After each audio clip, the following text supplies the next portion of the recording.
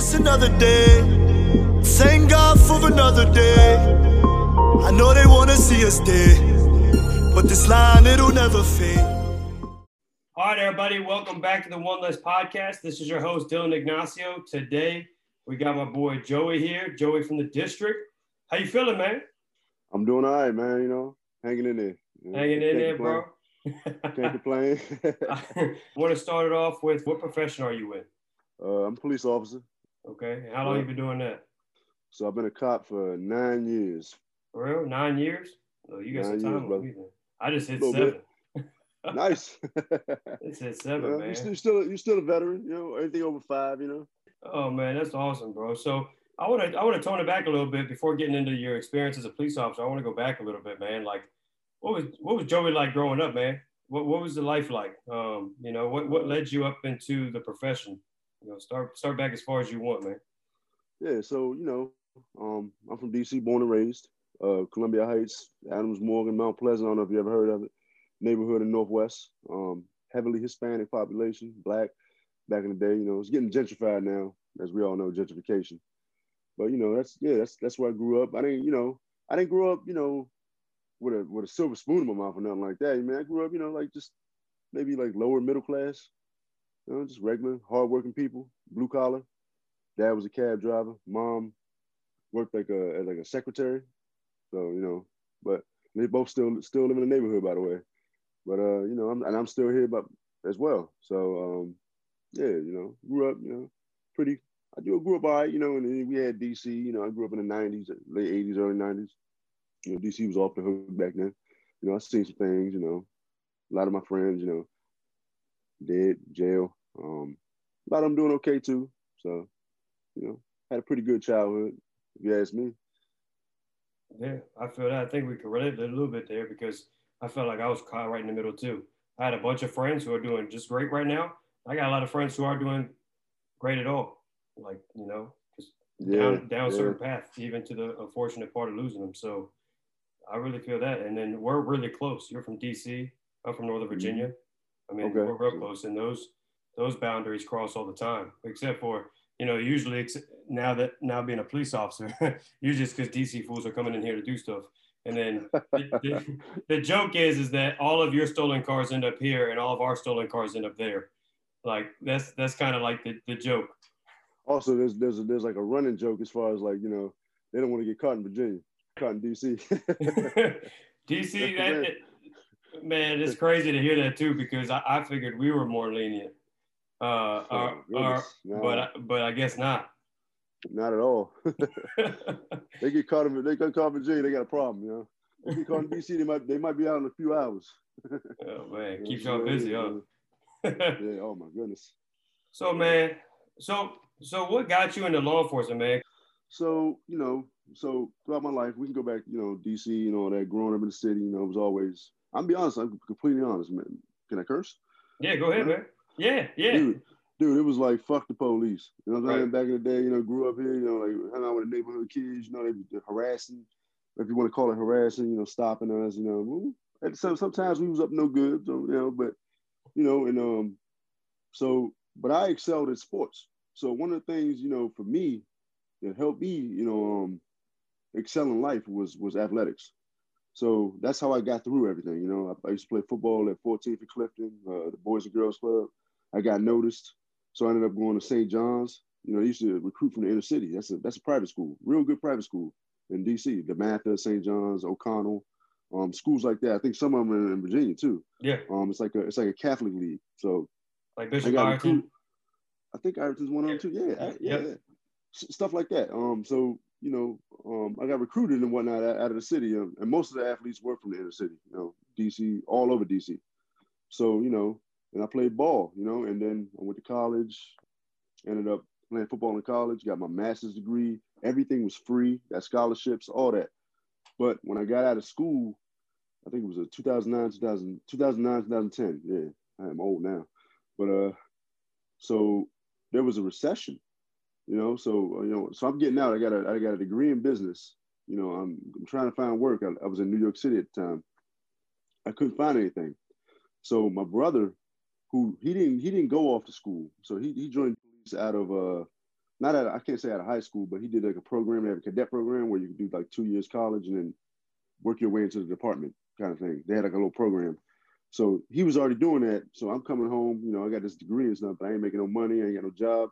So I just applied, man. I just need some work. I just like, I need anything right now. Just get me through. So I just applied. He was already doing, I saw him making money, doing this and that. I didn't know nothing about the job, nothing about police. So I was like, all right, I applied. And then they called me. They called me like quick. And then they hired me, It was going to be that in the military at the time. So, and they hired me and, here I am now. And then 9 years later, man, like that's how I got into law enforcement. I never would have, ever thought I'd be a cop, Let's cycle this back. So you got your master's and then you went into law enforcement. Definitely not a normal pathway. Nah. And not at all. So, okay. So you've been there for 9 years. So I'm assuming you like it. Yeah. Well, yeah. So yeah, it's been, it has its ups and downs, but, I actually do like the job itself, and we can get into that a little bit later talking about, how it's changed over time, and, the things we're dealing with now, the political climate and all that. But, but when I first came on, it was, it was fun. It was fun, but, things change. We can talk about it. Yeah. No, I just find it fascinating that you got your master's in business, had no like wants to get in law enforcement. And not only did you get into law enforcement, but you stayed. I mean, would you say that right now with the way that you feel about the job, I mean, I know the past year's been hell. We will touch on that, but do you see yourself being being a lifer? So I'll tell you, when I had, when I first came on, the veterans, man, they used to tell me, man, you know how it is. I mean, you've been a cop too, so you know that when you talk to them, I don't know, maybe not, but always you get that negativity, you know what I mean? Like that I got a lot of time on, man. F this place, fuck this place, you know what I mean? Man, get out, all. So I had that at first, right? I had people training me that was just like, man, self-preservation, dude, you know what I mean? This and that, so, and so I did try to leave, right? I was like, man, I got a master's, not to down being a police officer, because here I am, but I was just like, man, I got a master's in business, blah, blah, blah. So I was like, maybe I could be a federal agent or something, you know what I mean? Like, maybe I could do, this cop stuff, like, so I tried to go to the State Department. I tried to do DSS twice. So the first time I didn't make it past so I did the test and I passed that, but then I guess I just didn't get selected. I didn't get high enough on the test or something. So that was the first time. That was like when I had like 3 years on. At 5 years, I took the test again. And I went all the way to the last interview. Like when I was in a room talking to two agents, interviewing me. It was me and another guy, he had to wait his turn too. But so I went in the interview, I'm talking to him, I'm telling him all my experiences, blah, blah, blah, blah. just for them to tell me that I don't have enough overseas experience. So I did try to leave. This is a little story or whatever. But yeah, so I did try to leave, but yeah, I guess it's my calling, man, That's why I'm still here. How many years did you have on before you tried to leave? At the most 5. I did try to go to the State Department, but it is what it is, man. Did you have a hard time, like say when you first got into law enforcement, did you have a hard time kind of transitioning into that profession? Because it is very unique. It can almost take over your entire identity if you let it. How was that transition from going from business oriented, living in New York, getting your master's and being a student first, and then transitioning to a job like this? That transition. So, again, I grew up here, seen a lot of things as a youngin, growing up in DC. And so I'm already adept to the streets, you know what I'm saying? Like it's the same thing, you're just on the other side of the spectrum.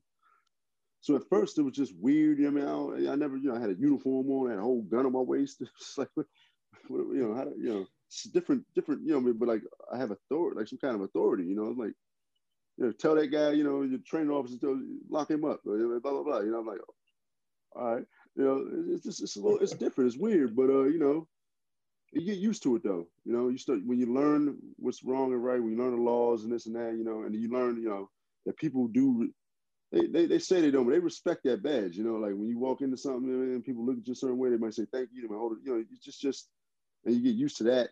You know, and then over time, but you know, it becomes like you said. You know, like the regular. You know, I'm a police officer. I go into a store, I go into anywhere. I'm a cop. People just treat you differently, you know, and that resonates to your, you know, how you carry yourself, and then you know, it resonates in your personal life as well at first. So you know, like so, you know, I would have people tell me, you know, this and that, and I used to be. So when you first get, you know, when you first become a cop, you know, from my experience, I'm not gonna say you're gonna walk around like a hot shot, but you kind of your confidence level, you know, does go up. You just like, you know, this and that, I'm the law, blah blah blah. You know, that's just natural. It just happens, you know, when you first come in. But over time, that goes away. Yeah. But so yeah, you know, you're out there, you know, you're doing your thing, and yeah, pretty much, you just the confidence. That's what I would say resonated into my personal life. That level of confidence that, you know, like I'm a cop, blah blah blah, you know, like this and that. But over time, that does fade away, you know, and then you become who you are, what kind of cop you're gonna be, you know, after that. So yeah, a little bit arrogant, you know, at first, cocky, whatever. But yeah, it's like you at first. yeah, it's like you go through the academy, you get all your training, you ready to get it in, and then you hit the street, and people, you have this high confidence, but then you get humbled by the stuff you experience on the job, and then it kind of just brings you back down to reality. At least that's what it did for me. Over time, yeah. Right. At first, man, you know, you're locking up the world for, you know, whatever charge you can. You're trying to impress your superiors. You just got out there. Maybe you want to make vice.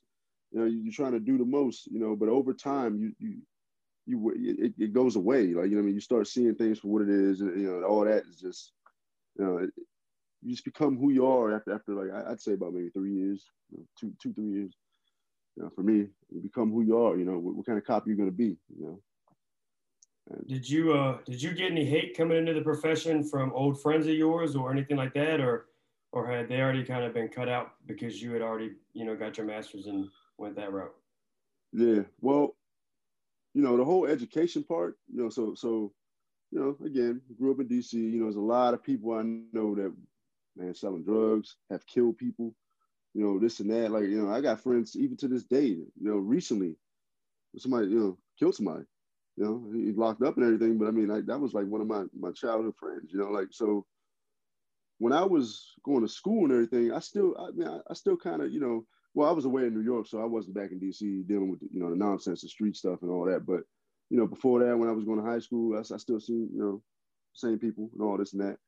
But now, you know, it has changed, you know, like, so some of them can understand, you know, like this is a job.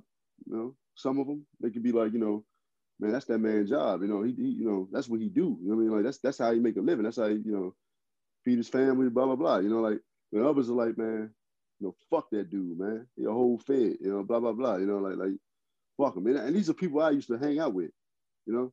So they keep that, whatever you want to call it, keeping it real or whatever. Yeah, I deal with that, you know, like, you know, it's hard, you know, but at the same, so if I'm in an establishment and this person sitting and standing over here, he literally won't say one word to me. You know, like, but I grew up with the dude. I used to hang out with the dude, you know? It is what it is, you know? So, yeah, I've dealt with that. Yeah, it does come with a level up too. Yeah, man. You know, it's a level up as well. I mean, depending on, especially when you outgrow good friends of yours. I mean, you look at all those guys that are screaming "fuck you," and then you really look at, you know, what they're doing with their life, and it's not like they're out here doing big shit and then hating on you too. You know what I mean? It's just like they're doing the same thing. They're doing the same thing. Yeah. It's tough though. No, it is. It is. Especially when we used to hang out. When you remember before you was a cop. You know what I mean? When, you know, they've seen you in another light, but you know, once you put that, you know, what I've noticed over the years, man. Sometimes, dude, it's literally just a uniform, man. It's just what you do. It's just some people just don't like it. You know, they can't process. You know, like the uniform, that your job. You know, I still got some good men. You know, from back in the day. You know, they do what they do. You know, but I don't know nothing about it. I don't want to know. You know what I mean? But I still know them. You know what I'm saying? Like, Right. I grew up with them. You know, you just, you know, it's a respect thing. You know, like it is what it is, man. You know, you try to tell them this and that. You know, they won't listen. Yeah, but that's, you know, they're not bad people. They just that lifestyle. You know, different lifestyles.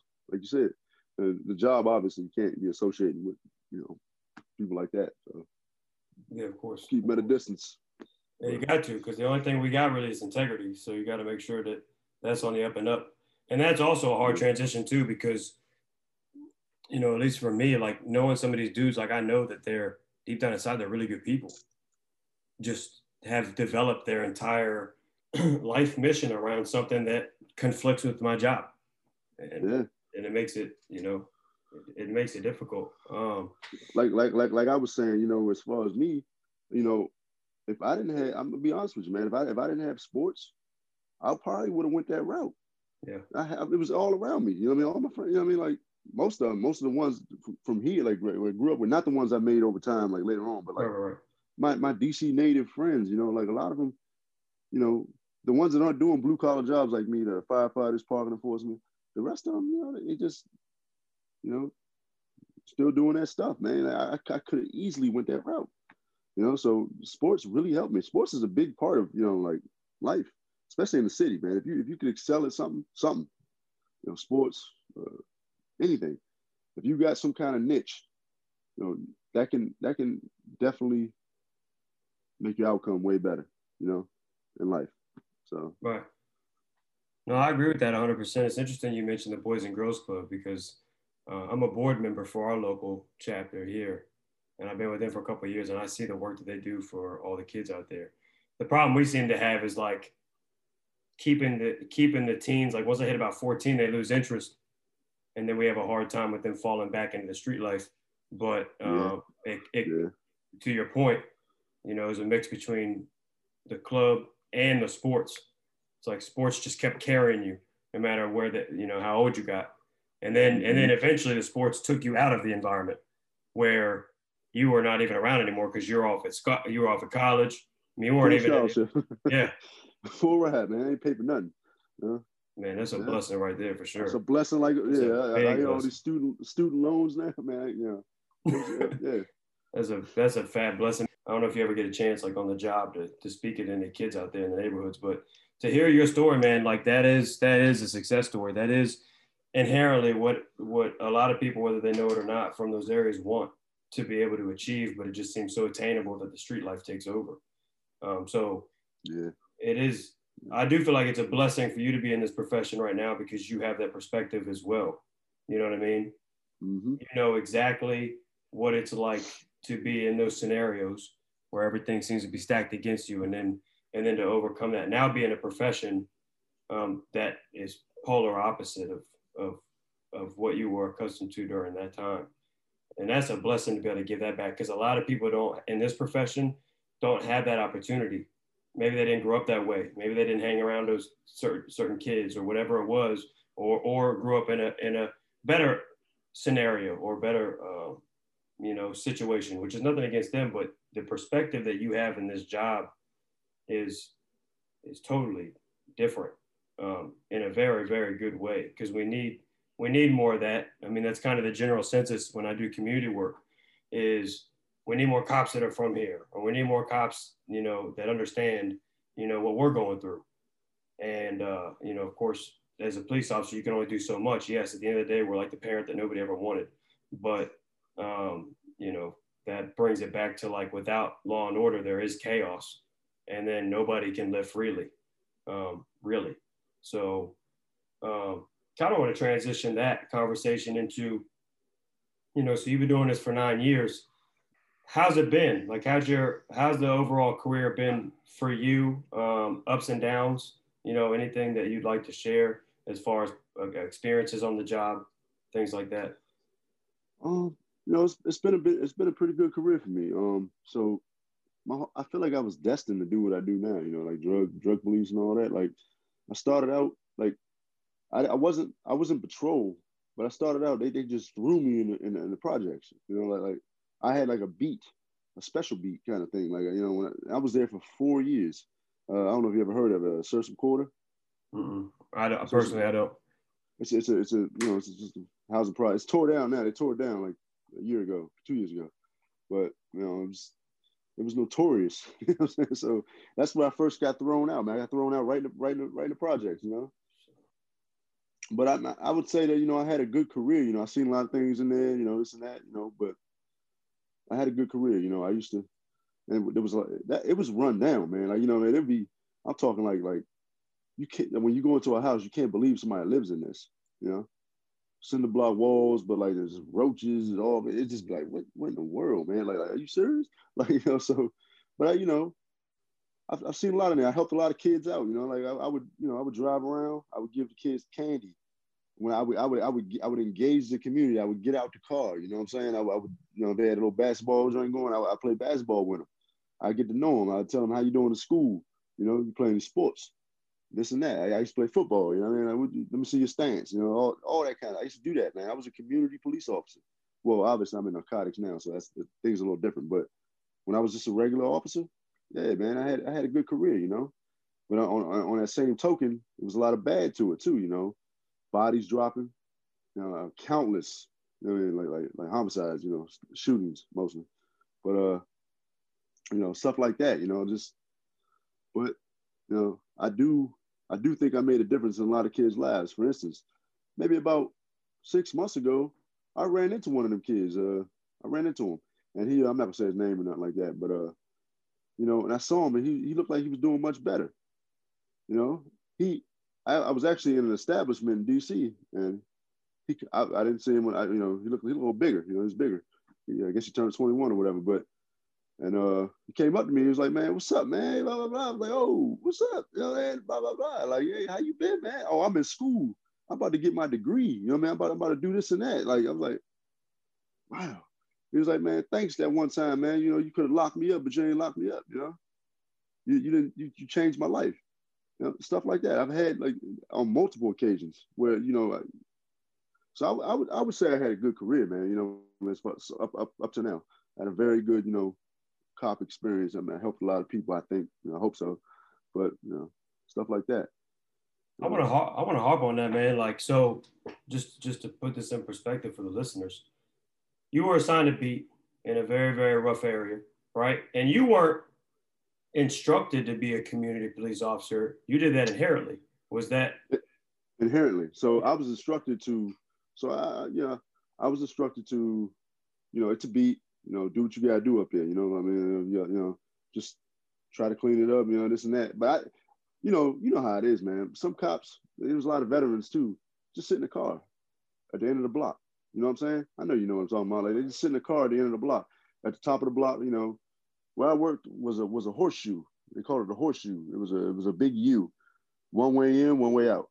So at the top of the block, you know, most of the time when I was off, when I wasn't on duty, they just sit at the top, do nothing, like kind of be present, but you know, the lights are on, whatever. But I would actually be around there doing stuff. You know what I mean? I would, and it wasn't just trying to lock people up. You know, I gave many people passes. You know, like you know, when I had to, but also was fair, and I locked them up too when I had to, you know.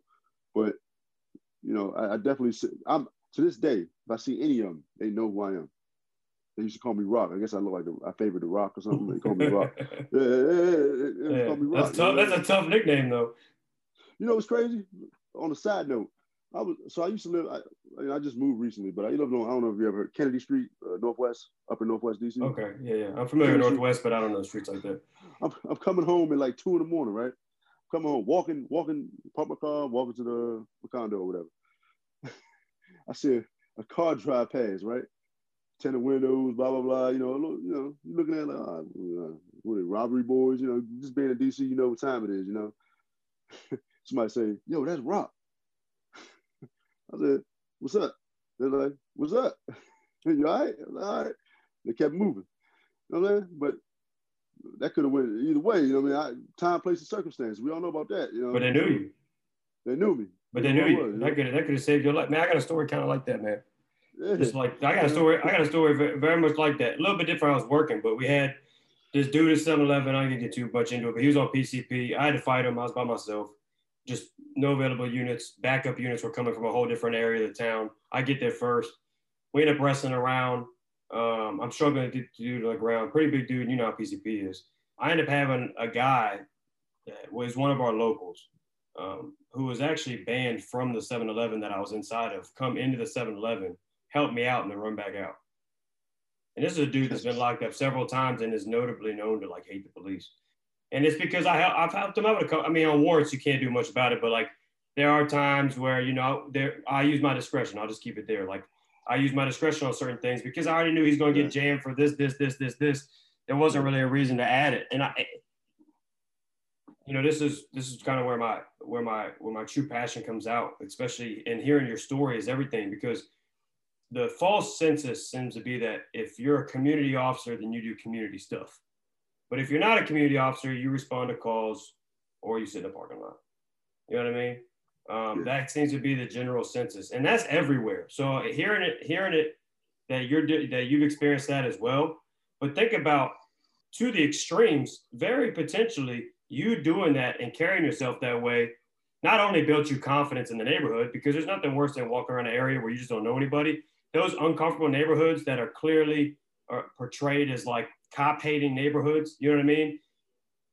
For you to be able to break that, and so that you actually feel comfortable in that neighborhood because so many people know you, it makes you feel happy to come to work, right? But then also on top of that, it could have saved your life that day.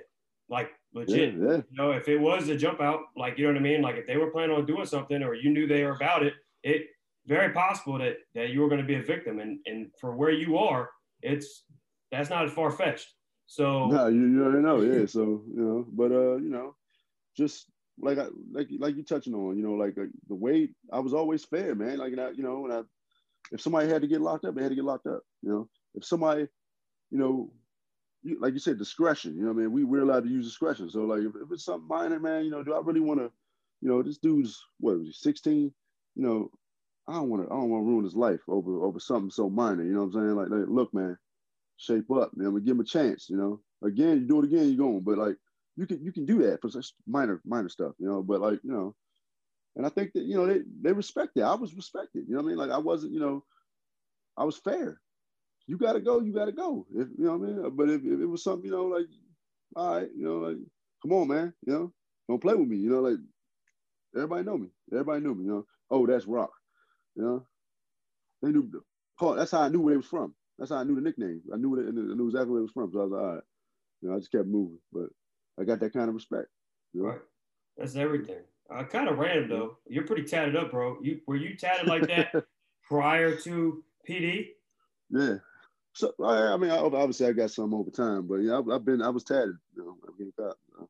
Do you think that, because it's an interesting conversation in law enforcement, especially now as they're becoming more lenient in their policies, do you think that tattoos alone help break a barrier? Yeah. I'll give you another example. I don't know if you ever heard of Trinidad, DC neighborhood, Trinidad, right? So we doing our thing. We got an operation going. We end up concluding it, lock somebody up. So, you know, in DC, crowds like to gather. Crowds are like 20, 15 people. So I had one dude tell me, man, where you from? I was like, you know, I told him my neighborhood where I grew up, you know, man. It was like, oh, yeah. It was like, you know, yeah, you got the old tattoos and everything, man. That look you going for. He said, that look you going for. I was like, that look I'm going for. It's me. And I was like, you know, but I told him, you know, yeah, I told him where I was from. He was like, oh, yeah, I got locked up with some of them. Yeah, all right, okay. Yeah, I know where you from. You know, man, this and that. So, you know, the tattoos kind of like was that buffer in a way, you know, because I'm staying. I wasn't directly. I was, you know how operations go. So, you know, you don't need like 20 people surrounding one dude. I mean, we're around, but you know, people, you know, whoever got the lockup that day, did a thing. But you know, so and then we just stopped talking to the, you know, trying to keep the peace, you know, keep the barrier around, you know, that's surrounding us. So, but the guy, you know, man, yeah, he said, oh yeah, I got locked up. Oh, all right, you know, like, yeah, you for real? Okay, you know what's up out here? Just off a tattoo, you know. And I ain't got no gang stuff, but you know, just look, right. You know what I mean? All that, yeah, you know, like. It don't even matter what the tattoo is, but I think that as tattoos are becoming more socially acceptable, we have to be able to, as a department, especially as a profession, we have to be able to, you know, move with society norms, like to an extent. We got to be able to adapt to the times. You know what I'm saying? Exactly. So that dude, he was talking trash to but when he saw me, like he just and I was like, okay, and then that alone made the situation better. Just that little conversation right there, about tattoos. He was tatted up too. So it was like, and that was it. That's just one prime example, Plus, it's just, a lot of people just be like, man, you're a cool looking officer. I never expected that. Like, you're a cool looking officer. And that creates, they put the guard down, you can have a convo about like, tattoos. Oh man, I get my tattoos over here, man. You should go there one time. Just check it out. Like then it humanizes the badge. I believe. I agree. I'm with you 100% on this. We people too, man. Like 100%. I've had people come to me just telling me, man, you got really good ink. You got really nice ink. And I'm like, and it's like a barrier breaker. It's kind of like, it breaks the ice. It breaks the ice.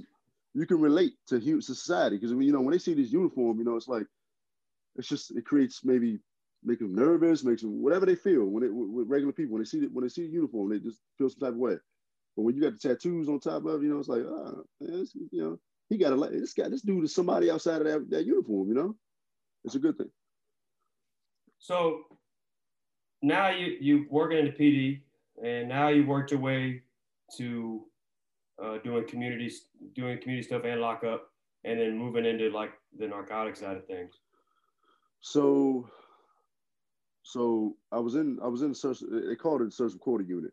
It had its own name where I was. So that was what I did for 4 years before I've been in the cops for 5. So 9 years old. So I was in the search recording unit. I got asked that I want to go to NSID. So I was like, at first I was like, I don't know. And I was like, you know what? Yeah, I need to change. So I went over there, and here I am now. Okay, so you were asked. I was asked. Yeah, I was asked. You pretty much, because I think they were. I don't know if I still had to apply, but I was asked. Do you want to do it? Oh, so you guys still held it. Yeah. They didn't put out like I don't think they put out a email for it or whatever you call it, bulletin, whatever.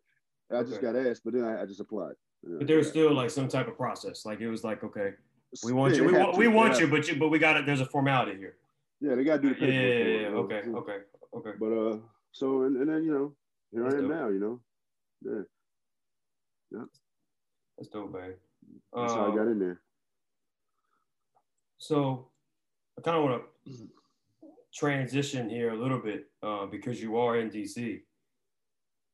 How has the past year and a half affected you as far as the profession goes, your mentality moving forward? Because for me, I was in a really good place before everything went south. And then it's been a roller coaster ever since. So just how's that been for you? Now, funny you mentioned that. So before we even delve into the whole year, I didn't have to do the Capitol, the most recent storm of the Capitol. I had COVID, so I didn't have to deal with that particular one. But everything before that, I did deal with. But the whole sentiment, man, is things have changed so much since I came on, man. It's like it almost makes you feel like what are you doing this for? Like no one appreciates you at all. It doesn't matter everything is just against. It just feels like the world is against you, as a police officer, especially what I do, Yeah, it's gotten to you. It got to me a little bit, I'm just really like, I had to rethink, like, the last year I had to rethink, like, do I still want to do this? I feel unmotivated, So how did you combat it? Like, cause you're still here clearly and pushing. And what? Well, I mean, it is my job, So I, it's how I also make a living too. So I got that aspect of it. But drinking and stuff like that. I got into alcohol a little bit this year. Actually, I would say the last 3 years in general. It didn't just start this year. So last 3 years, I got heavy in alcohol. I'm just now, last few months, kind of like tranquiloing on the drinking, but that's how I coped. That's how I cope with a lot of things, was just drinking and just trying to get my mind off all the nonsense, you know. At that 3 year, what made it? What pushed it? Was there one incident? Was it a snowball effect of multiple incidents? Probably a snowball effect of multiple incidents. This just added to it. You know, like, you know, being a police officer is rough. It's tough, man. You know, you just not just from the things you see and all that. You know, just like your personal life. You know, like just like, I don't know. Being a cop kind of changes your mentality. You know, as in your personal life. I mean, it does. You know, like you just look at everything differently than everybody else. You know, so it might affect you might seem stoic or you know, negative all the time, but you're just being real. You know, and a lot of times that can reflect into your interpersonal relationships, especially with, you know, your significant other, or, you know. So, and I had a lot of issues with that, and, you know, obviously everybody got, you know, had some 2018 had money issues and all that, you know, just, yeah, and all that, just try to drown it all away with alcohol. Mm-hmm. You know? I did the same thing.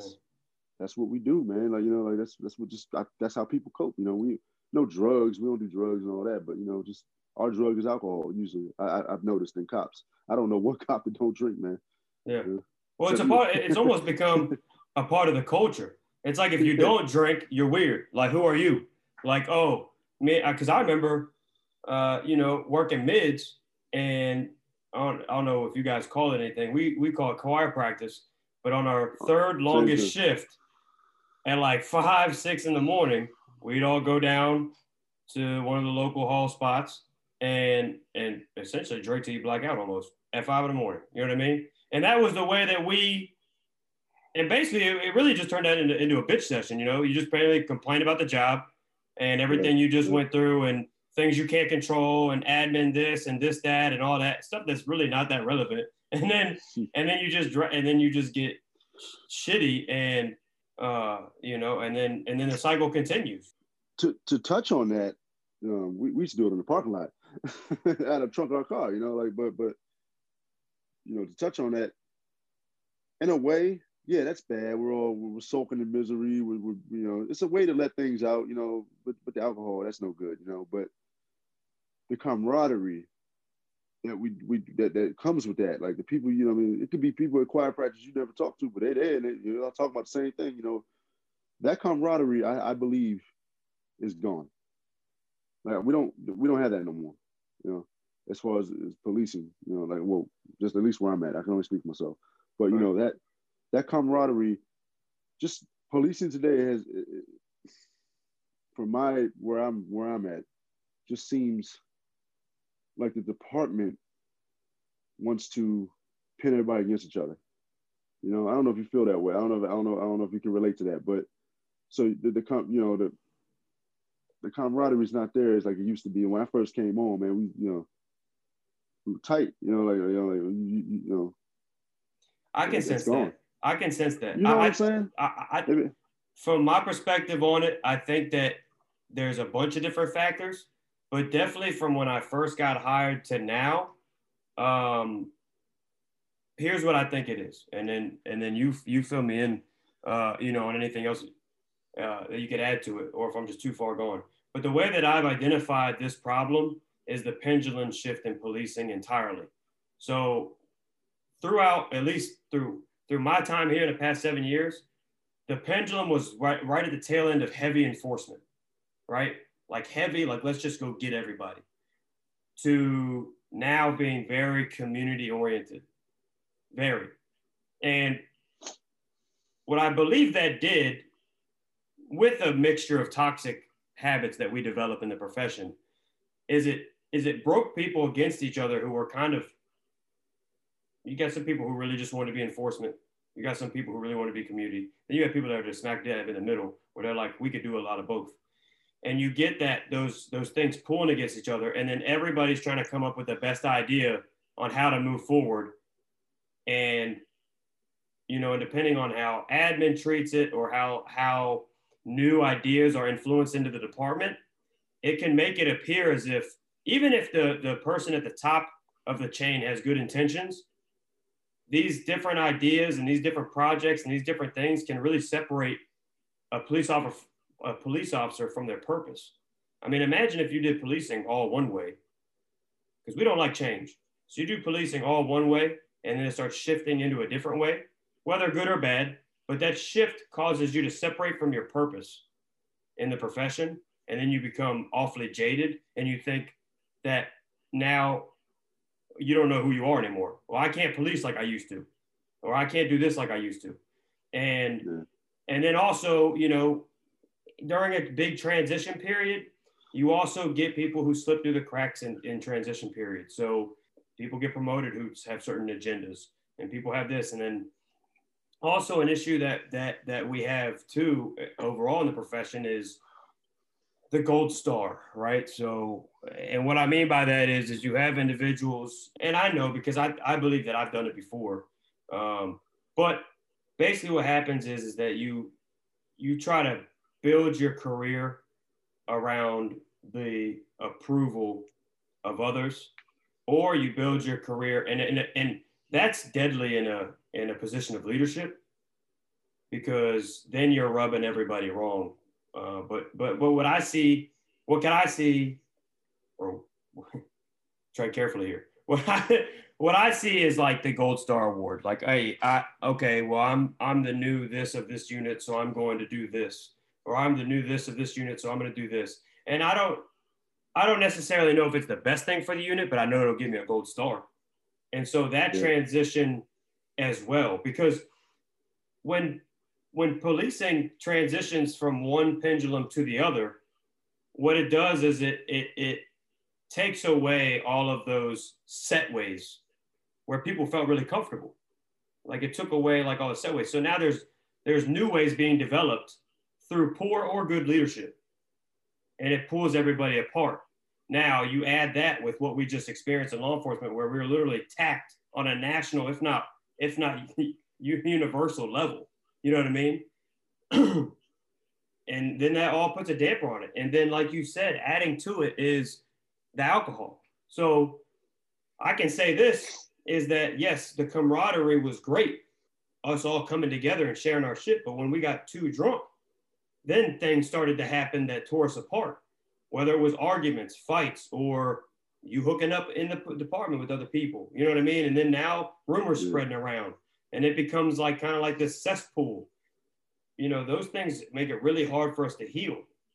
And it makes it hard for us to work together because we're not doing it with a clear mind. So I don't know if you want to add to that. That's kind of like how I view it.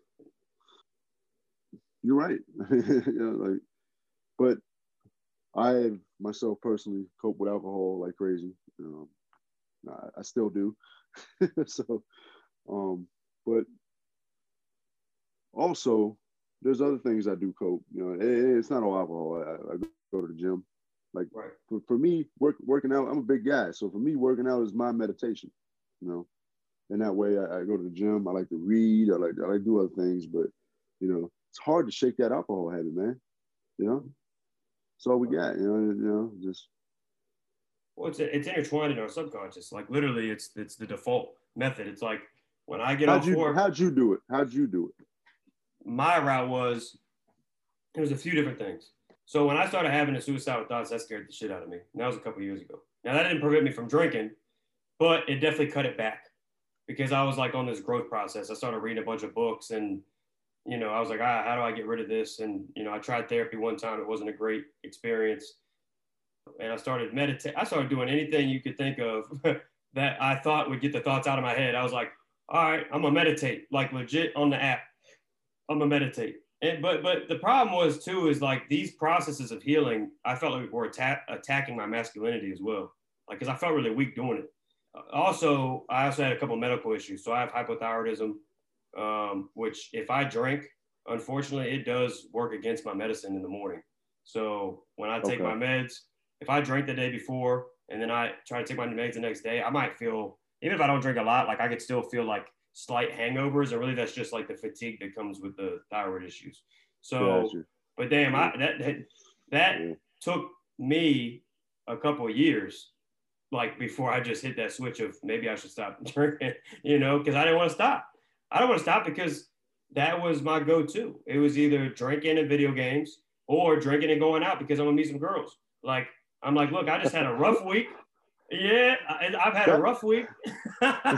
Dude, not to cut you off, but that's womanizing for me. Yes, we do it. You know that that's actually, man, I wish I would have seen the webinar. Some hyper, it's like hypersexual activity can be a result of repeated exposure to trauma.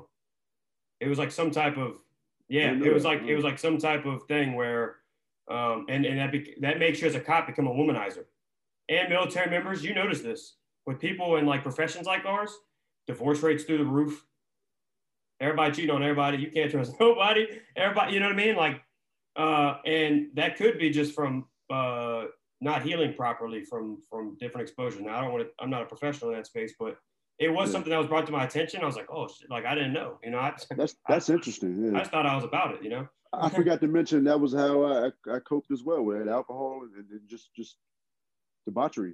It's difficult to break that because it becomes habit and routine. So it does. I mean, I could not wait to get home so that I could meet up with my boys at the bar, get drunk, and hopefully hit on some ladies. Now, I don't know about you, but usually with me, I get too lit to talk to anybody. So I'd get there with the intention of meeting a bunch of girls, but really just end up chilling with my boys and getting way too messed up. And that was usually the trend. Every once in a while I get a number, but those very few moments when I got a number or even, you know, whatever, kept me going. Even if it only happened, like say every like 20 times I went to the bar, I got one number or I got, you know, whatever happened next. Like that would be my motivation to go again the next day. And then it got to a point where like there were times where like I took leave. I mean, I was, you know, you could take leave, you got comp leave, but I would take leave, not a lot, but like there'd be times where like, man, like, oh, I really went to a messed up call on Wednesday. So I think Friday I'm gonna take off. But Thursday night, that meant I was going to a bar that I knew had, you know, cheaper drinks on Thursday nights and it was a popping spot. Was I really ever addressing that trauma that I may have experienced that Wednesday? Absolutely not. No, I'm just drowning it. And I'm just drowning it. And so, and by all means, dude, like, it's not like I quit drinking for like 4 years and we're having this conversation. It's been one day a month. I mean, I hope that I'm hoping and praying that I'm strong enough to not really go back and fall into it. But I'm also starting to reincorporate things because I still like to go out. Like, I'm a very social person. I just got to find my way of how can Dylan still go out and do what he wants to do, whether it's mingle or, you know, whatever it is. How can I do that? Still have time with my boys, but not drink. That's hard. That's rough. That's hard. It is rough, but I want to be able to, drinking around you. Yeah, but I mean, you know. But I want to be able to do it because you know what? The thing is that, and this is what I noticed. There are people that have, even just in my past month in my life, who have inherently jumped on my train. You know what I mean? Like they don't want to drink. You become, because look, man, like we don't tend to think this. We always look up to each other. Like say you got all your boys at one table, right? And you're all there. We're all kind of looking up to each other. But when one dude starts doing something different from the rest, whether they start joking on you or whatever, they look up to you because usually it's something all of us are experiencing it. But if one of us can be like, you know what, I think today, it doesn't mean that I won't drink ever again, but like maybe today I'll just go out with the boys, but I'll just stay on the sober. I'll be the DD. I'll be the sober. And then at first your boys will be like, what are you doing? And it's like, yo, like I really want to see if I can pick up a girl sober.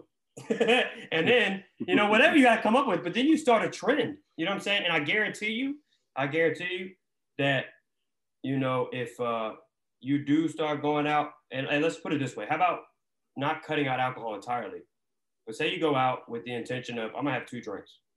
And that's just to make me social in the sense of like, I have a drink in my hand, I can approach a girl with a drink in my hand or whatever you want to do, you know, even if it's just with the boys. I cut out alcohol entirely, mainly because of like it affected my meds the next day. Like I couldn't just have like 2 or 3 beers. The next day I would just feel gross like throughout the day. So that helped me just stop entirely.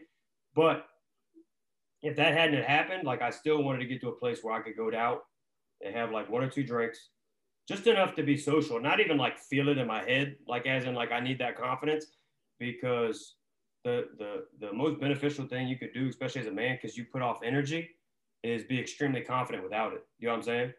So if you have that, like people, like I know me, I always relied on alcohol as my confidence to talk, especially if a bad one walked in. I was like, all right, one more shot. Let's. But what happened? I'd be like, no, I need one more. No, I need one more. Before that, then if I do finally get to go talking to her, I'll be like this. I was like, and then I ain't getting nothing, you know. we ain't getting nowhere. And then, bro, also the funny thing is, if you ever been to a bar or you ever been around drunk people when you're sober, and I'm sure this happened when you're at work, you're like, dang, is that what I look like? You know what I mean? Is that what I look like when I get hurt? Because I'm feeling myself right now, but clearly, like, that's not how it is. So, I mean, really, it's going to be, and we've talked about this where I work, is incorporating some of those wellness practices from the go so that it's not weird. Like, so it's just a standard. So when you get hired, A, B, C, D, E, F, G, this is what you do. Now, alcohol is always going to be a problem because it's a big part of American culture. It's not even like just policing, but we will tie to more negative things. Like my previous podcast with Dr. Gilmartin, bro, he talks about it on a biological level. Basically what he says is, and he's a former cop, retired out of Arizona, who got his doctorate and started running these trials. So he's like a dinosaur. He's been running trials. He wrote the book Emotional Survival for Law Enforcement, that red and white pamphlet, like a little manual. If you don't have one, I'll get one for you because it's phenomenal. But basically what it does is it explains what happens to the body. Regardless if you experience anything traumatic or not, you go through a state of hypervigilance.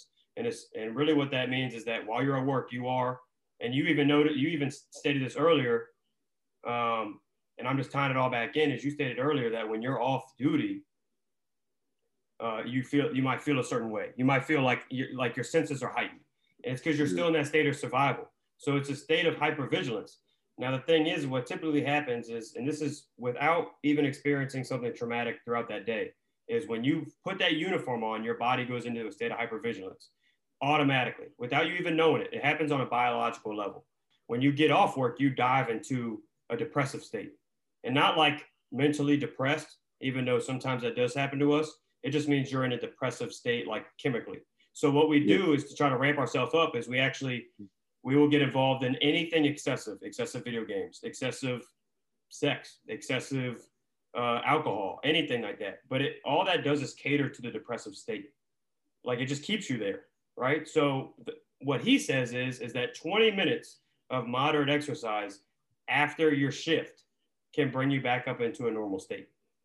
Biologically, and I like the way he explained it because it had nothing to do with feelings. Like it had nothing to do with emotions.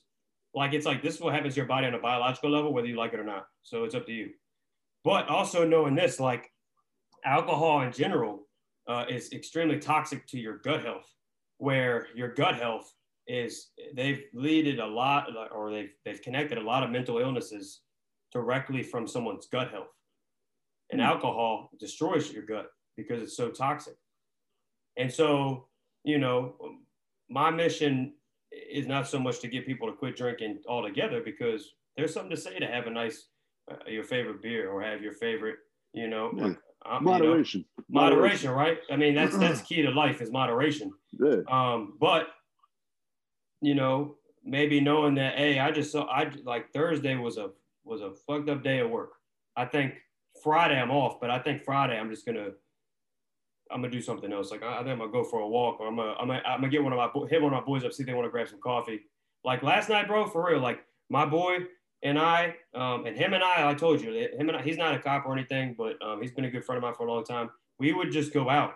We were go-getters. So recently, like yesterday, we went and grabbed dinner at this place called Salt. It was pretty good. We literally grabbed dinner, and then after that, grabbed coffee, like decaf coffee, because it was late, and then went to Insomnia Cookies. And I'm telling you, by the time and we laughed so hard. I mean, just like, you know, jokes here and there. We had such a good time, bro. By the time I got home, I was beat. Like I went straight to bed.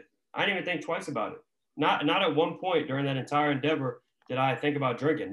And little experiences like that showed me how much alcohol I control my life, because I didn't even think I could have a good time with him as a friend unless we were drinking, because that's all I'm accustomed to. Yeah, it's a part of our culture, man. So it really is. It's the way that we bond, but it's a very, very toxic way to bond. because then you start noticing police officers getting involved in things that they're not supposed to. I know for me personally, and it's probably pretty generic, the dumbest things I've ever done or things that have go against my own true morals are when I've been too intoxicated.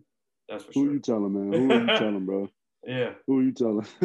Alcohol is my enemy. You know what I'm saying? It's all our enemies. It's all our enemies. So with that being said, moving forward, bro, like I'm all for it. I'll come out there where you live. We could chill. We could do whatever. You know. But I want to get to a point where, like, even just you and I, because we're so close to each other, that you and I can go out to a bar. We ain't gotta grab a drink. We just go out to a bar. Shoot, you know what? Even if we got to make it seem like we having a drink, you get a little ginger ale, put a lime in that thing. Ain't nobody knows the difference. Nobody knows the difference. And then you go out there and you just vibe, and then you build, and now you're building your confidence from a sober mind, and there's nothing more powerful than that. You tell me, if you get a girl's number like on a sober set, that gives you a way bigger confidence boost than getting one when you're tore up. And you know, you're probably going to end up pulling higher quality women. I mean, I'm just saying. They come at me though. You know, it's a little. Oh, see, okay. Hey, see, look, man, I was the ugly duckling, so I don't have that. You know, I grew up the ugly duckling, so like I didn't really have that. But you know what I mean. But nah, but I know what you're saying. You know, like yeah, they coming at me. They coming at me. You know what I mean? Oh man. Ooh, he cute. Oh, good. There it is. Man, I might just be going to the wrong bar then, you know? Nah. I'm just playing with you. I'm just playing. But that's funny, man. The one thing is like, you know, as much as we mention different things that are talks about the job, like, man, for me, dude, it's the best job in the world. I mean, to me, I mean, yeah, maybe it don't pay enough. Like, I definitely like to make some more money, but you know, that's what side hustles are for. But dude, the impact you can have on people's lives, I bet you, like, especially with that kid that you had before, who you saw later on in the bar, you know, might have just turned 21 or whatever. Like, ran into him at a bar. Yeah, that he's going to college, bro. He's going to college. You know, he was in the neighborhood. He was, you know, man. Yeah, there's multiple. When I see he got brothers, I mean, there's multiple kids I think I've touched out here. You know. No, and they become leaders. That sounded oh, horrible. You saw it, but it's all good. Don't let that go. You know what I mean? It's gonna be a different interview. We're gonna close it right now. I think I had a reflection, you know, on you know, I made changes, you know. Yeah. And they're doing a lot of them are doing great, man. You know, it's like, and they never forget me. You know what I mean? Like, you know, when I see them, you know, and now I'm having a drink with the kid, buy him a shot. You know, I mean, we were talking about alcohol earlier, but you know, like. Yeah, no. Buy the kid a shot, you know, man. Congratulations, man. Yeah. You know, and he's going to be forever grateful. You know? And then he becomes a leader in the space. You know what I'm saying? Like, it's about that empowerment tool. Like, you get some of these kids in the neighborhood, like, you know, I don't know the magic recipe, but if you get to a place where you empower them, they're going to bring people, they're going to bring that energy, and people are going to see it. Yeah. People are going to see it. I mean, we don't do it as much anymore, but we used to take dudes from the Boys and Girls Club and take them on a college visit, because half these kids never even seen a college. They don't even know what a college looked like. And then they see it. You go to one of these, you know, nicer universities, and, you know, and they get to check that out. I mean, the eyes are this wide, you know, on some of these kids. And then the vision gets bigger. You know what I'm saying? The vision gets bigger. You're just expanding the vision, you know, and there's a lot of smart kids too. Like they're just like geniuses, bro. Like they're smarter than me and you right now. Yes. Like, bro, yes.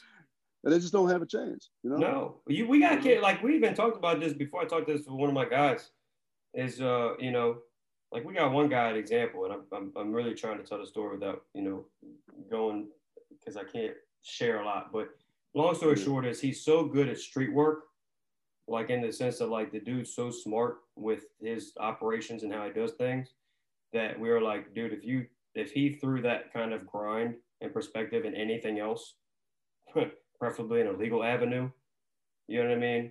Like he would excel. It's one of them dudes that, you know, that they could literally go anywhere and do any job and excel, like more than I could, because of how confident they are, you know, in what they do, even though it's, you know, totally illegal. But I'm just saying, getting these kids have a lot of skill, and they have a lot of, like you said, they're very smart, they're very intelligent, but they're being crippled. Neighborhoods tell them they can't do nothing. Neighborhoods tell them they can't do nothing, and then in a lot of these neighborhoods, they're being told they can't do nothing mainly because of the color of their skin. And that is the biggest. You can't start a kid off like that because confidence is everything. Mm-hmm. Confidence is the only thing that gets you from A to B. And being somebody who struggled with that my entire life, like you take that away from somebody, like it cripples them. So then when they see somebody like you that's, from around the way, like you have a different perspective and you actually show heart when you're out there and they can look up to you, you don't have to do much. It's not like you have to spend every day with these kids. Just sometimes one interaction seals the deal. It's that one little pivot that they get, and that one little pivot puts them in the right direction. Sometimes it is as simple as that, just getting out the cruiser and actually saying something. That's it. Just engaging. That's all you got. A lot like what I've noticed, 9 years on from then till now. Like, I mean, there's guys that they do the job. They know their beat because of locking people up. But how many of them actually know the kids? You know what I'm saying? They know their beat. They can have a binder with a bunch of pictures of guys they've locked up that are like repeat offenders, whatever. But how many of them actually get out of the car and like just throw the football with the kids? You know what I'm saying? Like know the kid, the children, because that might be the difference between that kid becoming trapped by the streets, or if he talks to you, maybe you might change his whole perspective, And it might change yours. I'm being complete. Yeah, that too. And it might change yours because, like and I noticed, and I'm gonna be brutally honest here. Like there have been times in this profession where I've become ignorant due to trying to find my way and how I wanted to be a police, and I'd be like, well, there are opportunities are out there for everybody. You just got to get it. You got to have the headspace for it. But by going out here and talking to these kids, you really see what's stacked up against them. And you're like, it's not that black and white. It's not that simple. It's not that simple. Yeah, it's really not. Like when you got everybody, in the neighborhood, there's just so many factors, man. I mean, we could go on that. That could be a whole separate podcast. But knowing that, I think it is important for, especially our listeners, to hear that you not even being a community officer and doing community stuff because you knew that was the best way you were going to be able to be able to run that beat.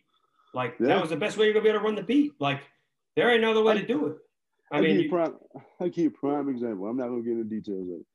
I give you a prime example of what you're talking about. So I had a guy, right? So I drive past, he looks at me, I look at him, he takes off. He had a gun on him. I'm chasing him, but he had a head start or whatever. So he got in front of me. He hits the corner. He dropped the magazine, blah, blah, blah. I tried to secure that joint. He would hit the corner. He got missing, right? He got lost. So I was like, what? So I'm looking for this dude all over the park, like people all coming out. Like the neighborhood, like I told you, they come out, this one lady. Now, mind you, see her all the time, blah, blah, blah. And there's multiple people around there, She just goes like this. You know what I'm saying? Grew up around there, like from around there. Goes like this, like head nod or whatever. Long and behold, caught the suspect. You know what I mean? You see what I'm saying? Because she knew. They know. If you just gotta, be present where you work. That's all. Yeah. Like if you just sit in your car all the time, blah blah blah, they never might know you. You know what I mean? But if you get out there and they see that you ain't a bad, because cop, there's a stigma with us. Even back then, you know what I mean? After police, you know what I mean? Like that's been a thing since the beginning of time, right? Yeah. So since we started. So, if you just engage with the community, they'll help you. You know what I'm saying?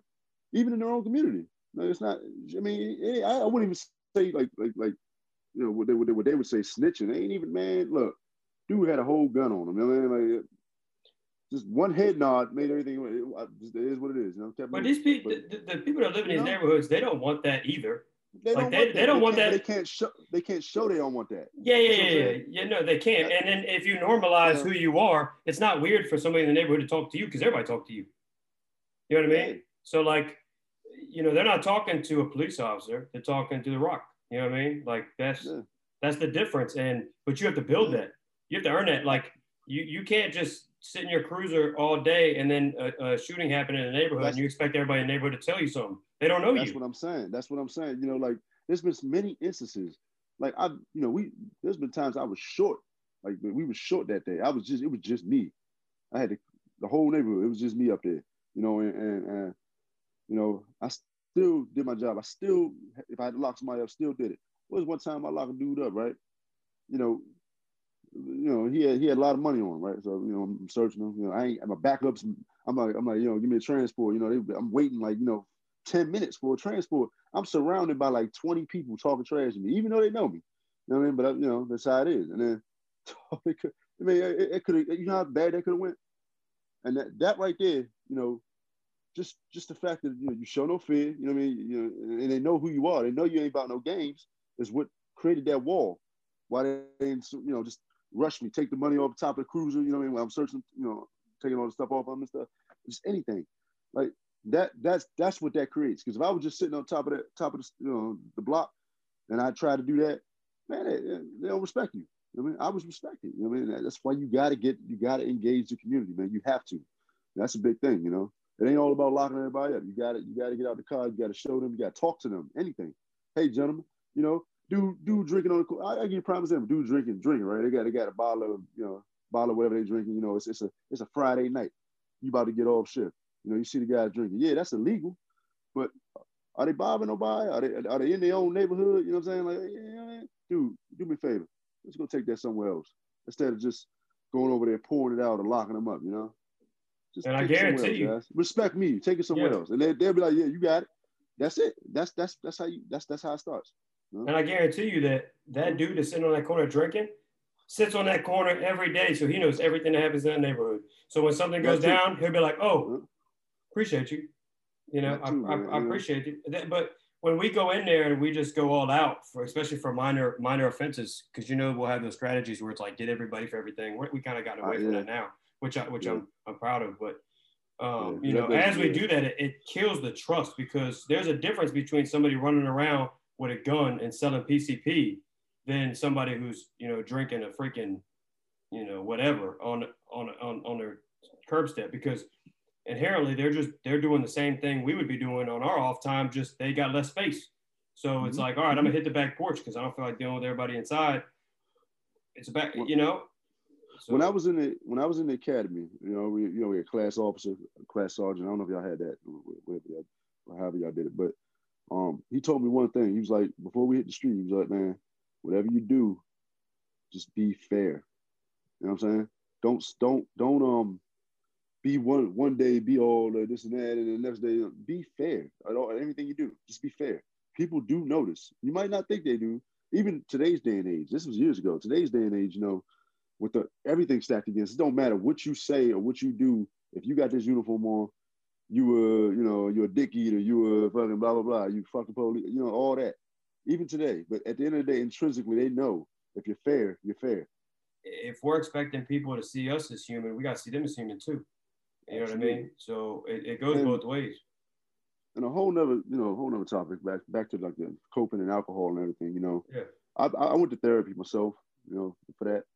You know, so you know, anybody listening, you know what I'm saying? Like, you know, it don't make you weaker, you know, or less of whoever to go just talk to somebody, just let it out, you know.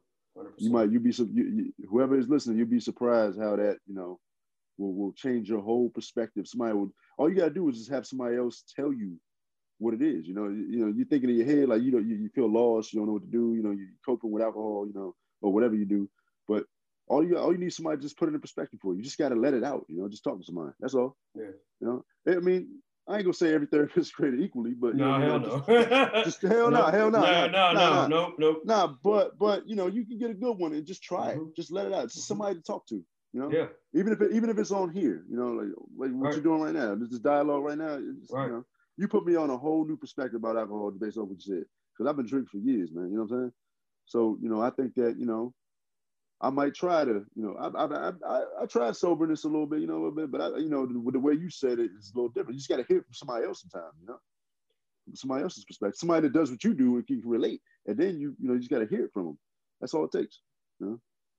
I do appreciate you coming out and feeling comfortable enough speaking on that and having other, and, you know, empowering other people to seek help, because that is a part of our problem. It like goes against our type A personalities to go seek that help, because we believe that we're the heroes. We believe that we don't need the assistance and that we have it under all control.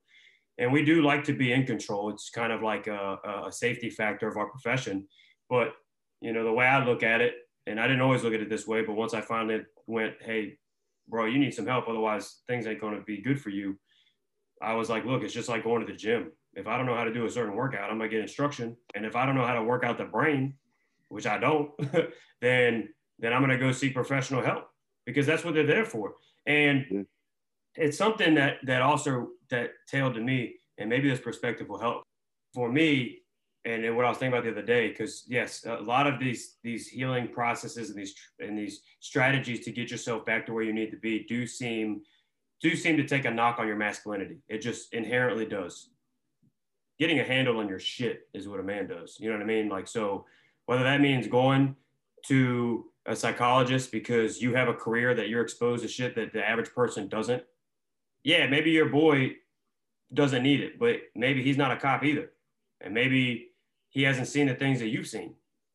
And comparative culture kills us too, because it's like, well, I know one of my boys I work with went to you know, this kind of scene and he seems to be okay. But I went to this scene and I'm not, and that makes me feel weaker as a person. You don't know what that person's dealing with at home. We do a very good job of staying face. Like my therapist likes to call it that I put on a good show. You know what I mean? Like we do a good job of putting it in face. But if we normalize it, like for example, you know, especially you coming out about going through therapy in your own adventure, and you're right, therapists are not created equal. I should have won at one point, but almost steered me away from ever doing it again. But I'm glad I found a good one now that I see. But the thing is with that, is like, if you never spoke up about it, people wouldn't know. And I guarantee you there are people that are going to listen to this podcast that look up to you already, and they would have never known. You know what I'm saying? I mean, if they ever saw me, they would never think. Right. You know No, I mean, that, yeah. You said it, but I you know, that's also a thing. That's also a thing, is like, you do have a lot of guys who don't put it out there. And because sometimes it really isn't anybody else's business, but it does help us if some of us who are looked up to, especially like leaders in the game, people who are like really doing the job the way that, you know, should be done, and are idolized by other officers, you know, or have that good camaraderie with other officers, to speak up and be like, yo, look, you need to handle your shit. Because if you don't have a clear mind in this job, you're going to start making decisions. And some of those decisions might end up making you the next cop on the news. Like, your officer safety goes out the window if your mental is not squared away. Your ability to process certain things go out the way.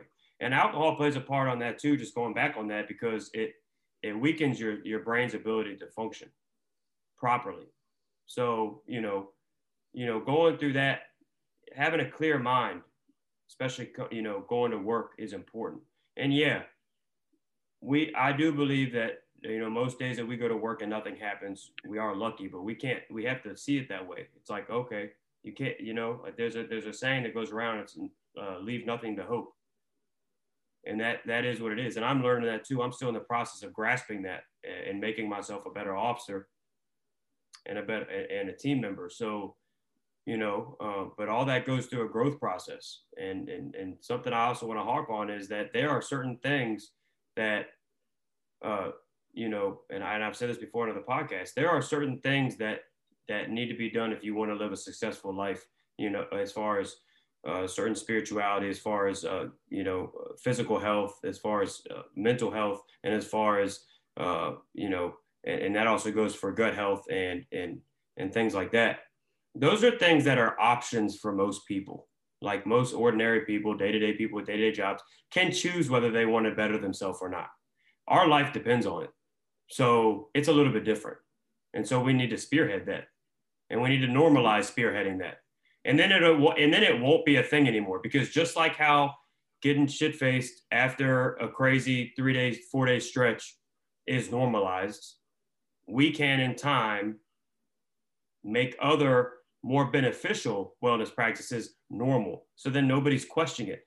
Just like how in your neighborhood, where you had that relationship with all of those all of the kids and the people in the neighborhood, it became normal for them to talk to you in that neighborhood. So it wasn't weird. And other people weren't like, oh man, he's snitching to the feds. You know, there might be a couple, there's only gonna be people in the weeds, but that noise is drowned out because you've made it a normality to be in that neighborhood and speaking to the people. So it's the same perspective, you know? Yep. It's just a culture issue, man. That's really what it comes down to. It's a culture issue, you know? So yeah, man. I mean, this has been a hell of a podcast, bro. I ain't gonna lie to you, man. We got some fire out here, man. Hey, you know what I'm saying, man? Just doing what I can, you know? Hey, man.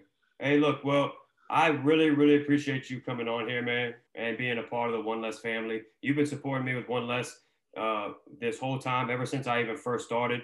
And just for the listeners to know, this is how dope a relationship can be. I mean, Joey and I haven't even met each other yet in person. Like, all of our interaction has been done through the funny memes that he has on his Instagram.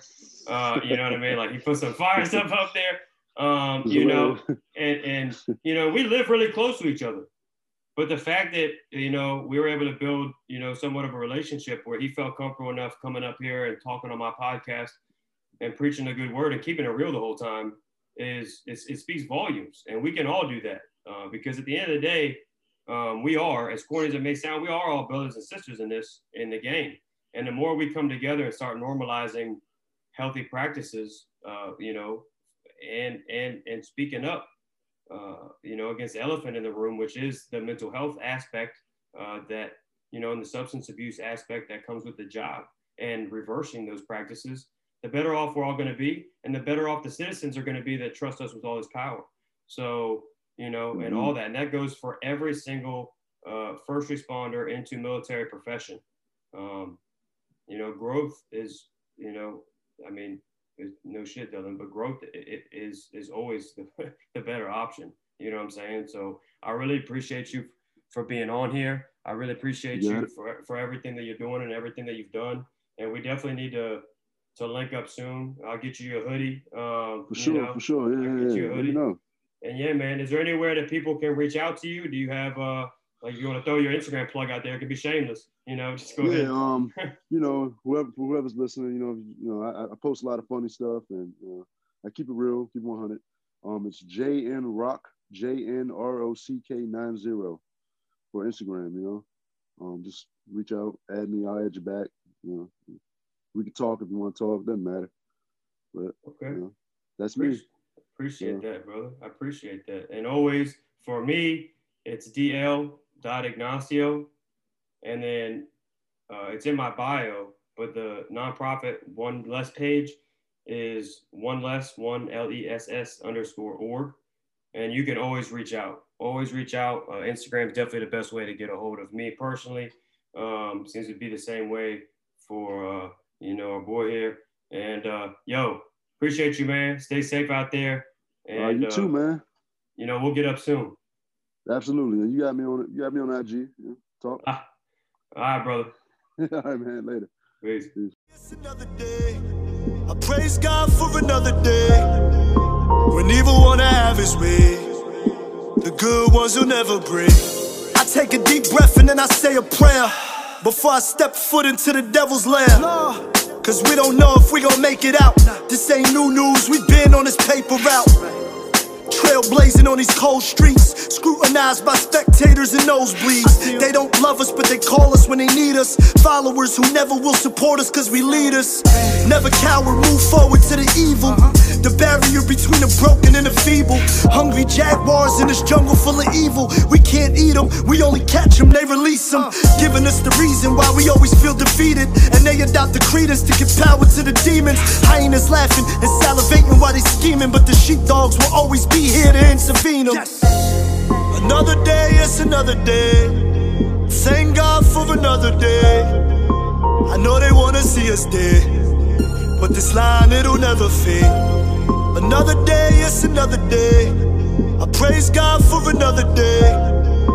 When evil wanna have his way, the good ones will never break.